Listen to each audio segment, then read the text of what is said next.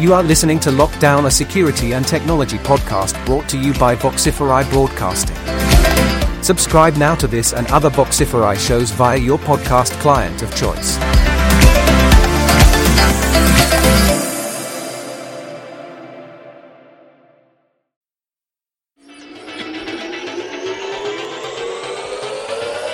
Lockdown, a security podcast from Red Hat, recorded at CloudSecurityExpo 2016.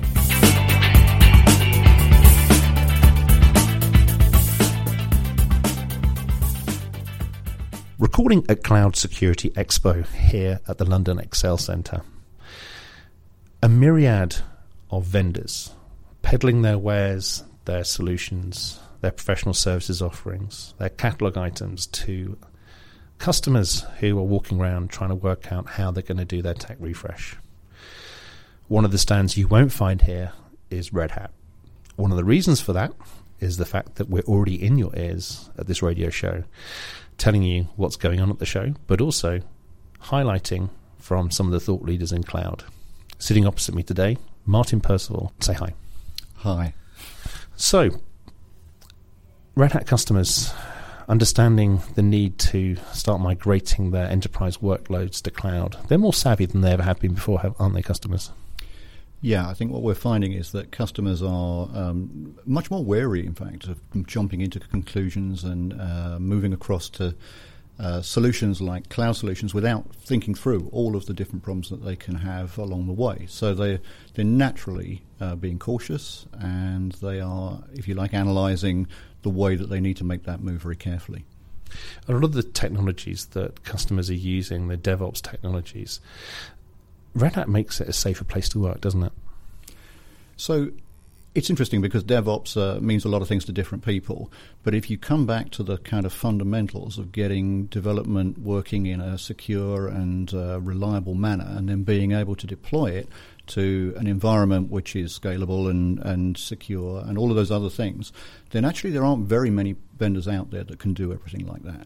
So when you look at the background that Red Hat's got and some of the work that it's been doing recently in the cloud space, it makes very good sense to start talking about DevOps across the kind of software that we provide. But Red Hat, we're a company where I think many organizations and customers don't realize the strength and depth that we have. Oh, absolutely, yeah. I mean, if you talk to customers out there, there is still a very common belief that we're only a Unix company. And as time has gone on, obviously Red Hat has expanded out to cover what you would think of as a very large amount of a traditional stack from one of the more proprietary vendors. The only difference, of course, is that we won't be bundling it all together in one lump and calling it something like SOA Suite. We'll give you the opportunity to purchase as you require. But actually, it covers the whole aspect from front-end development in mobile all the way through to back-end development using an IaaS or PaaS approach to DevOps. And so many technologies that people take for granted run on Red Hat. We are the backbone to so many organizations, from airplanes to banks, from gambling organizations to education. We are everywhere. Well, that's the beauty of infrastructure software. It's there, it's reliable. It runs stuff all the time, 24/7, and as long as it's running, people don't notice it.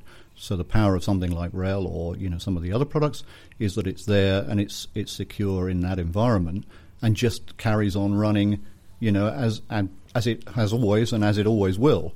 Very difficult to demonstrate in some cases because very difficult showing reliability.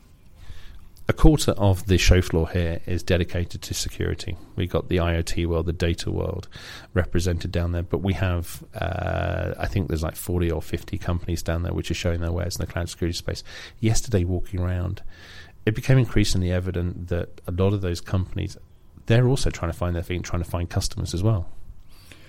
Yeah, I think if you look across the whole environment that we have down here, there is a market growing up in all the ancillary stuff around cloud. So security is going to be, and already is obviously, just a huge market that is sort of sat on the periphery of that stuff, but is becoming more and more key to the central decisions that people are making about deployment. I was looking at some of those technologies that are out there and thinking, CloudForms does all of this stuff, and we don't tell anyone about it. Yeah, CloudForms, like a lot of other products, is fairly well hidden, if you like, inside the Red Hat arsenal. We're just starting now to really talk about it more because it has massive relevance across so many of the different deployment models people have, all the way from bare metal stroke virtualization, all the way through to public and private clouds as well. So being able to handle that in a coherent manner across the whole piece is really important, and I think we're one of very few vendors that has got a story in that space. I've seen some very big-name companies walking around here looking at technologies and solutions and grabbing the usual swag as they make their way out the door. But some of those organizations are trying to solve the same problems. They are, and if you'll excuse a personal opinion here, what I've seen from time to time is that we go through a refresh cycle every now and again with new technology. Developers come along that haven't seen the previous cycle, and they basically think that they can bundle all this stuff together and get it all working themselves without ever taking into account the cost of ownership, the cost of support. So there is a buy versus build question that crops up on maybe a 5 to 10 year cycle. All of those companies are going through that now with the cloud and with IoT. At some point, they're all going to decide that it makes much more sense to buy from somebody reliable like Red Hat. Interestingly, I've got a podcast coming out we're recording this afternoon with Eurotech, who are obviously partnering with Red Hat on IoT gateways. And if you talk to most people, they wouldn't think that Red Hat had an IoT play, but we do. We do, and clearly we're defining that story at the moment, but working with good partners like Eurotech is a first step in that process. We need to articulate very clearly the way that standards and our software is going to really make those plays viable for other IoT vendors. In the middleware space, we've always tried to take a lead around JBoss, but also around OpenShift 3. You look at how exciting it is now for a developer to be able to have a developer desktop and to be able to go from, his IDE all the way through the life cycle of an application, which he's always had to do using open source components and bolt them all together. With OpenShift, it's just done. Yeah, and again, coming back to the buy versus build question, you can stand up a CI/CD type tool chain yourself, but if you then put that into production and you use it on a daily basis, then you're stuck with it. You're there forever looking after that stuff, whereas OpenShift gives you that out of the box, but it also gives you a really reliable deployment model that allows you then to scale that up across your enterprise and get the thing running properly. An underlying current here in many of the keynotes and many of the panels that I've sat in this week has been the fact that you've only got one reputation as a customer when you deploy a platform. You really do. I mean, you think about how many customers use an operating system platform, regardless of who the vendor is. They spend a lot of money on acquiring customers. There's a cost of sales to acquiring a customer. There's a cost of sales of standing up your mobile environment to talk to that customer. There's a cost of sales of managing the data that's drilled down by that customer. But then what happens when you get hacked? What's the opportunity cost then when you've lost a customer? Doing it in a supported way makes a lot of sense, doesn't it? Yeah, I think so. And obviously there is a place, and we would clearly advocate that there is a place for open source in the market where you get to look at the software. It's free, it's open source in that sense. But when you finally come to deploy it, there is no solution that beats having a proper supported solution in the background. So moving from that community edition to something like a Red Hat Enterprise Linux or indeed any of the other products where we provide that subscription model, that makes perfect sense for organizations whose, they are the one throat to choke, and we absolutely have the kind of support resources that they need behind the scenes. Talking to a major decision maker at a bank yesterday, there was a conversation ongoing that, the cost of ownership, the cost of security is misunderstood. If you think that you're spending maybe $2 or $3 per node deploying an architecture, then you're spending $5-6 managing per node, that's a big hidden cost that someone's got to pick the tab up for it.